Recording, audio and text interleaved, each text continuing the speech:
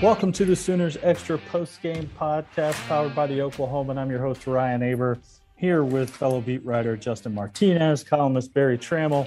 After OU's 27-14 loss down at McLean Stadium in Waco. And Barry, let's start with you. What was the most shocking thing you saw about the Sooners' performance today? That's a pretty dang good question, because I hadn't thought of that. I would say something along the lines of the offensive ineptitude. OU's under 200 yards until that last drive when it was 24-7. I didn't see much out of the offense all day. The quarterback struggled to make plays. Receivers struggled to make plays. Wasn't a ton of running room. It was just about the most you've seen a Lincoln Riley offense get shut down, maybe since Tennessee 6.5 years ago. Yeah, only 78 rushing yards for the Sooners. They've rushed for, I think, a combined 150 yards over the last two games, their lowest rushing total over consecutive games in the same season since 2012. Caleb Williams struggles, I think today was probably the most surprising thing to me. Not that he would struggle. It's a freshman. You know that those things are going to happen. I know he got his hand stepped on, but really was out of sorts from the very beginning. Finished at 10-19, a couple of interceptions. Neither of them were very good plays, decisions.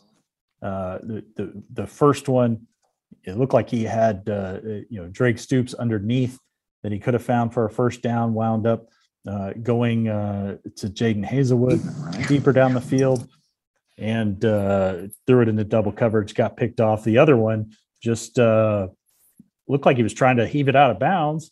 Kennedy Brooks sort of gave up on the play, but the Baylor cornerback did not, pulled it down along the sidelines.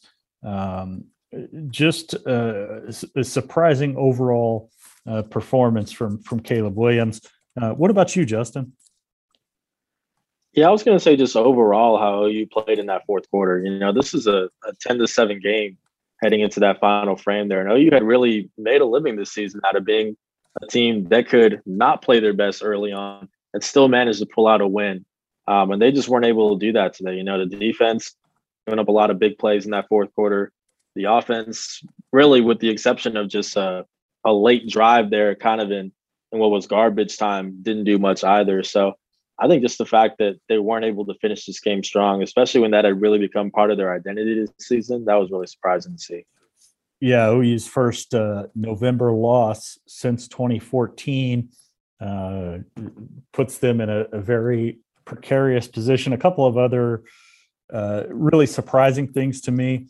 Gabe Burkich's performance to miss not only the two field goals, and the first one was, I believe, a 50-yarder, missed the second one, which was really surprising, which was, I think, a 41-yarder. 51 and 40, yeah. Yeah, 40-yarder. The first one, 51, misses wide as well. But it wasn't just that. He kicks the kickoff to start the second half out of bounds. It gives Baylor another 10 yards. And, for a guy who's been OU's most reliable kicker, all time coming into this game, certainly didn't look the part today. If he makes those field goals, it's whatever it is,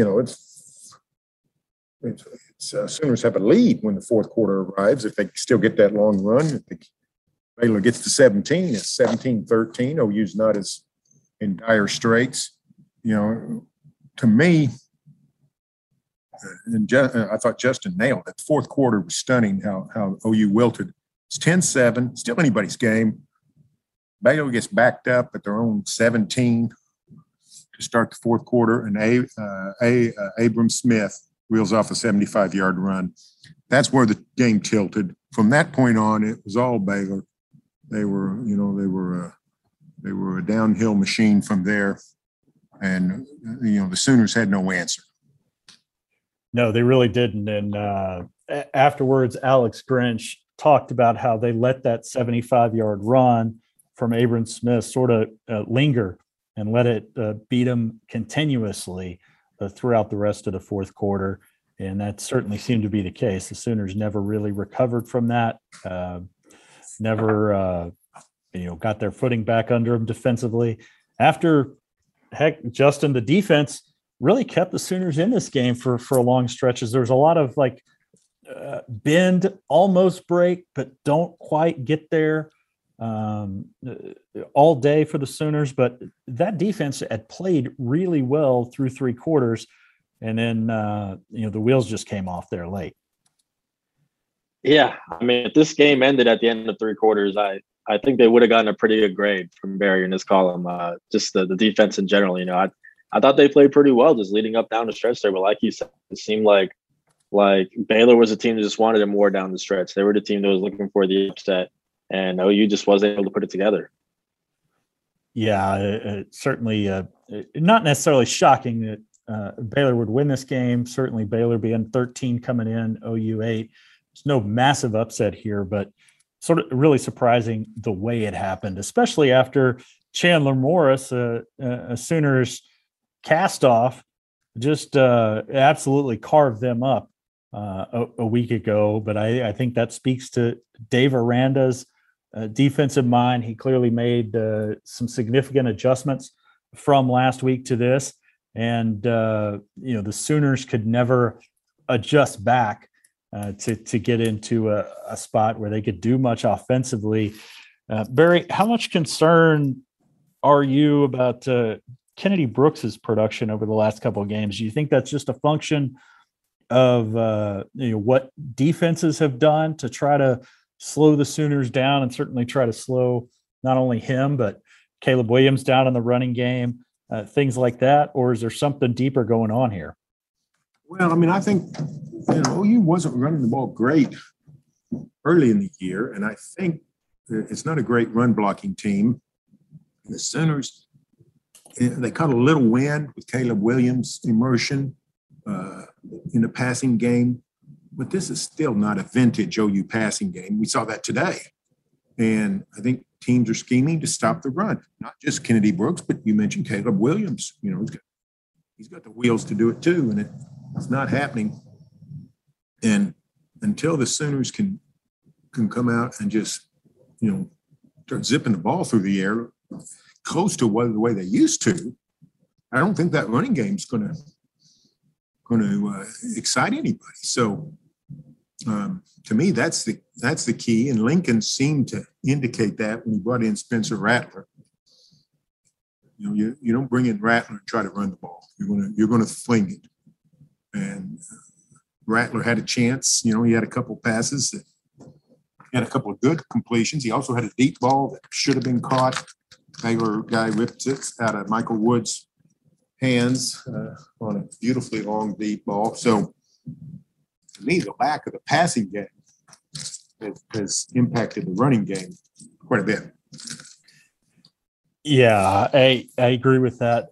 Barry, or excuse me, Justin, how surprised were you when Lincoln Riley, or were you surprised when Lincoln Riley pulls the trigger and puts Spencer Rattler back in there late in the third quarter in a tight game? It was 10-7 at the time. Obviously, Caleb Williams had struggled, but fans here started chanting, we want Spencer a little bit. I'm not sure, how much Baylor fans were joining in on that, probably a pretty fair amount. But we got to see Spencer Rattler in crunch time really for the first time in a significant moment since the 2-point conversion against Texas not long after he'd been benched. Yeah, I thought that was interesting because, like you said, it was 10-7 at the time. Obviously, Caleb Williams hadn't played great. He had 2 interceptions at that moment. But I think a big part of it was just it looked like Caleb was clearly shaken up when he got his hand stepped on. And I think maybe that's the reason why they decided to put Spencer in, because not only was he not playing well, but also maybe he wasn't playing at full strength. I think maybe that is what led to Spencer coming in. So it was a little bit surprising.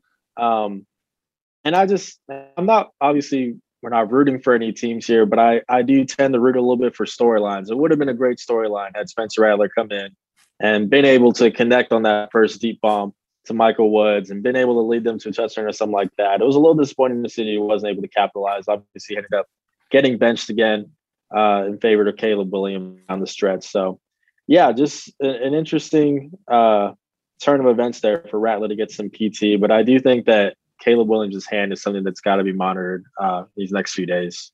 Yeah. Think about this, guys. Even if that was the reason, Lincoln's not going to tell us. He doesn't want he doesn't want Iowa State to know it for next Saturday if Caleb Williams has a bad hand. So, I mean, I can see where even if that is the truth, Wayne Lincoln would say it wasn't. So, and it's not like we can even talk to Caleb. Right. Yeah, we can't even talk to Caleb. Something to keep in mind going forward is that hand. Yeah, no doubt. Barry, though, he brings in Spencer Rattler immediately. They take a shot downfield, try to go to Michael Woods.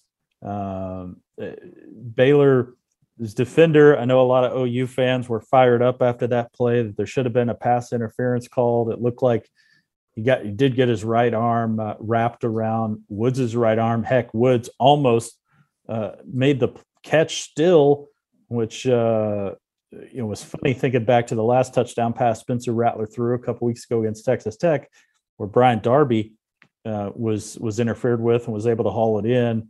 But what did you think about that play? And it just, you thought for a split second, and I sort of led my story with this, that, hey, maybe we do have this, storybook thing going on here. And then it all came crashing down really quickly. Yeah, I thought it was interference. He grabbed his arm. Hard to catch the ball when somebody's got your arm. But that was the key. Even if you get an interference there, it's not a 45-yard gain. It's a 15-yard penalty. So I think Sooners just needed a big play and never got one. Passing game just never produced anything of substantial nature. And I thought it was a good call by Lincoln to put in Rattler. I thought it was worth the risk. I thought, trying to unlock the passing game might work. I didn't know if it would. I thought Rattler threw pretty well. But the Baylor pass rush seemed to get better as it went on. I think 5 sacks today total. Yeah, 5 sacks, 3 of Williams, 2 of Rattler. Yeah, so, they got after him pretty good. So it was a risk. Rattler, can't evade the rush like Williams can. But it was worth a try. It just didn't work. Yeah, I think it was the right move to try to go through that then, although, Spencer Rattler sacked a couple plays later. That drive goes 3 and out. And then Rattler's other drive, I thought, sort of magnified the reasons why you want Caleb Williams in, even with a bum hand, over Spencer Rattler, as, Spencer Rattler gets a chance to run out. There, I think it was, if I'm not mistaken, the 1st and 10 play from the Baylor 45 as OU starts to move the ball down the field a little bit after a couple of Rattler completions, and Rattler gets flushed out of the pocket. It feels like that was a play that Caleb Williams could have turned into a first down. Instead, it just turns into a 1-yard gain, and that momentum quickly fizzled as Rattler was sacked again a couple plays later. And by the time OU got the ball back, there's less than 4 minutes left, and the Sooners are trailing by 17. Yeah, they just never got anything going offensively. That's just the truth. It was, even when it was going semi-well, it didn't go well, and until it was 24/7, and then sense of urgency kicked in, and they got a little bit, going. So. Just here's what's scary to me, guys, for OU's perspective. I mean, I think the better team won. I mean, there's nothing flukish about this game. Baylor was executed better, was more physical, made more plays. Baylor's quarterback made more plays than the 2 OU quarterbacks. I mean, they won the kicking game. There's just not much to say It's a game OU could have won. You know, they've won a lot of games they could have lost this year. This was not a game they could have won. This was a game they were destined to lose playing the way they played. Yeah, I mean, even when it was close, they're late. It felt like a bigger margin because of the way the teams were playing than it was. Honestly, probably OU's MVP today was probably Michael Turk with a 53-yard average. An incredible day for him there, but just a rough day for the Sooners all around. Got to talk about a couple things here before we end it. First of all, Justin, the ending there where Baylor OU had cut the lead to 10, but you pretty much knew this game was about to be over. Baylor picks up a first down on a penalty after Baylor had made a field goal. And instead of just kneeling out the clock like they could have, Dave Aranda calls a timeout with 3 seconds left. The Baylor line storms onto the field. And as the PA announcer is trying to get the field cleared, still people coming on. Certainly OU's Lincoln Riley didn't have any desire to have his team back out there for another play. But, it certainly got heated a little bit there in the closing seconds. And it looked for a second like Lincoln Riley wouldn't let his team go out there for another play. Yeah, pretty crazy sequence. First, I do want to say Brian Asamoah, I think another candidate for MVP tonight. I thought he did really well replacing Deshaun White with the 10 tackles, the fumble force. But, yeah, that ending was definitely we want to. Okay, cool. Should I just start up on that again on that? No, I mean, just keep talking. Okay. Yeah, but that ending was definitely something. It was real interesting to see that, I just thought it was interesting how the crowd had to wait on the sideline because there's no way they're getting back into their seats. Like, you're not going to tell a couple thousand people to get back into their seats. So the fact that they're on the sideline and Lincoln Riley is essentially standing on the field during that field goal is crazy to me. And then just the whole mess afterwards, because obviously they're storming the field. They got to try to get their guys off the field in the process. It was just a lot going on. Can't say I've ever seen that or heard of that happening for sure. Yeah, it was wild. What about you, Barry? What'd you make of that last sequence? What did you think about Lincoln Riley's explanation afterwards and Dave Aranda's explanation afterwards? Well, I mean, one of two things is true about Dave Aranda. Either he's an idiot and doesn't know the rules. Coaches, college football coaches are control freaks. They know everything about going on in their program and all the minutia and all that stuff. So if he doesn't know the Big 12 tiebreaker procedure, then he's an idiot. More likely, he does know it, and he just kicked the field goal for, to throw meat to the Lions who were chanting SEC. I can support the fans mocking the Sooners, SEC. That's what you deserve. But that was really, the field goal was inexcusable. I mean, he didn't do that for the tiebreaker procedure.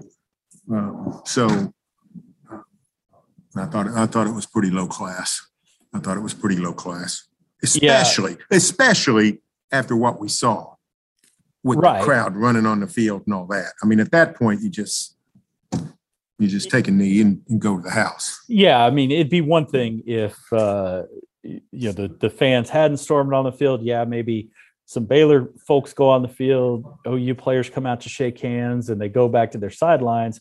But with the fans coming onto the field like that, yeah, at that point, just calm everything down, take a knee. Not that tiebreaker isn't going to come into the equation here based on what's laid out in front of all these teams. So just an unfortunate end to what was a big time win by Baylor, like Barry said, just as sort of dominated all facets of this game and controlled the things.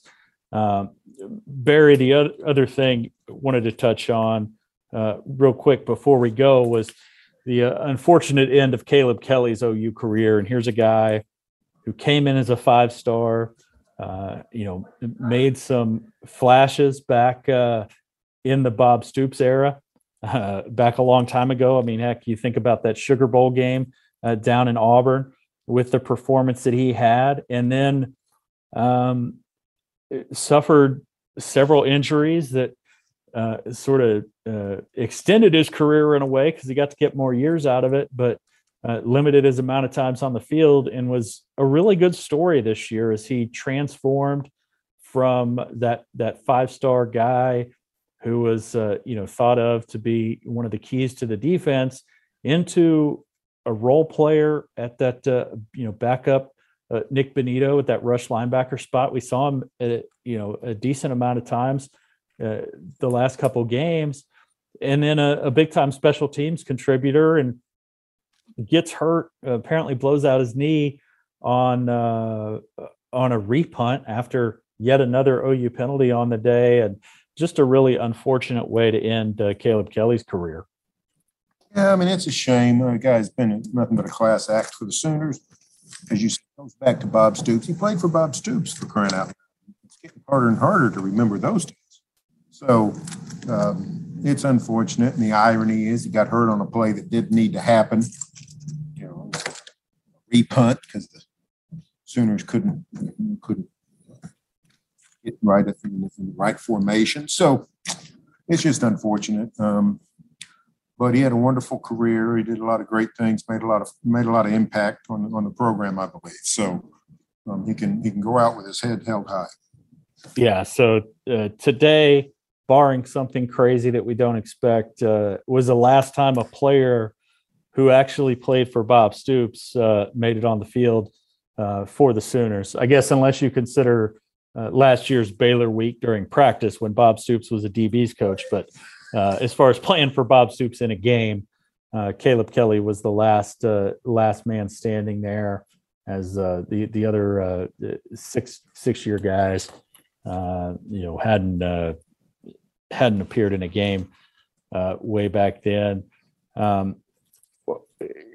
Real quick, guys, where does OU go from here? Justin, do you feel like they still have a chance at making the playoff at all? And what does this outlook look like here with two pretty tough games coming up at home against Iowa State, who is in a dogfight right now against Texas Tech, and on the road in Stillwater against Oklahoma State? Yeah, I mean, they definitely went from being in the driver's seat, controlling their own destiny, to now it's not going to be as easy, without a doubt. It doesn't even help, especially that Iowa State is coming up next, and most likely they're going to end up losing to Texas Tech tonight. The thing that could have helped them out is, okay, their next two games are really high-profile games. If they get through that and they win the Big 12 title, then that could strengthen their case. But the fact now this Iowa State game, if they were to beat them, probably isn't going to look as impressive as much. It's an uphill battle now in order to get to the college football playoff. So we'll see what happens. But this loss was a big one. By the way, by the time this podcast posts, this game will be over. But slow down with that Bearing Iowa State talk, Justin, because they are flirting with the edge of field goal territory here. Down by 3 with three minutes left. So we'll see how that game ends. What about you, Barry? How do you feel like your outlook for the Sooners changed with not only the loss, but the way that they played today? And do they have any realistic shot to get back in the playoff hunt? Oh, I mean, you always have a shot when you only have one loss, but they need a lot of help, and the help starts in their locker room. They don't need other teams' help as much as they need to help themselves. The playoff committee kept telling us OU had not been playing well, had not played a tough schedule, was having difficulty with that schedule, and danged if they go out and don't prove the committee correct. So that's where the help comes from, is try to beat Iowa State, try to beat OSU. This is a team that has now played one really good team, and they got whacked pretty good. So through 10 games, they're sort of who they set. This is who they are. So they don't need to find their footing. They've never really blossomed. So just getting to the Big 12 championship game is going to be a major task. They don't need to think about the 4-team playoff. They need to think about the 2-team Big 12 playoff. Yeah, I don't think there's any doubt about that OU has their biggest problems are internal, need to turn things around. But we'll see how they're able to do that next week. Like I said, at home against Iowa State, an 11 a.m. kick at Gaylord Family Oklahoma Memorial Stadium, and the Sooners' final home game of the year. We're going to wrap it up here from McLean Stadium in Waco, where again on Saturday, number 13 Baylor knocks off the Sooners 27-14. Thank you so much for joining us. We'll be back next week to recap the Sooners game against Iowa State. Until then, you can check out our work every morning in the Oklahoma and every day at oklahoma.com for the best OU coverage.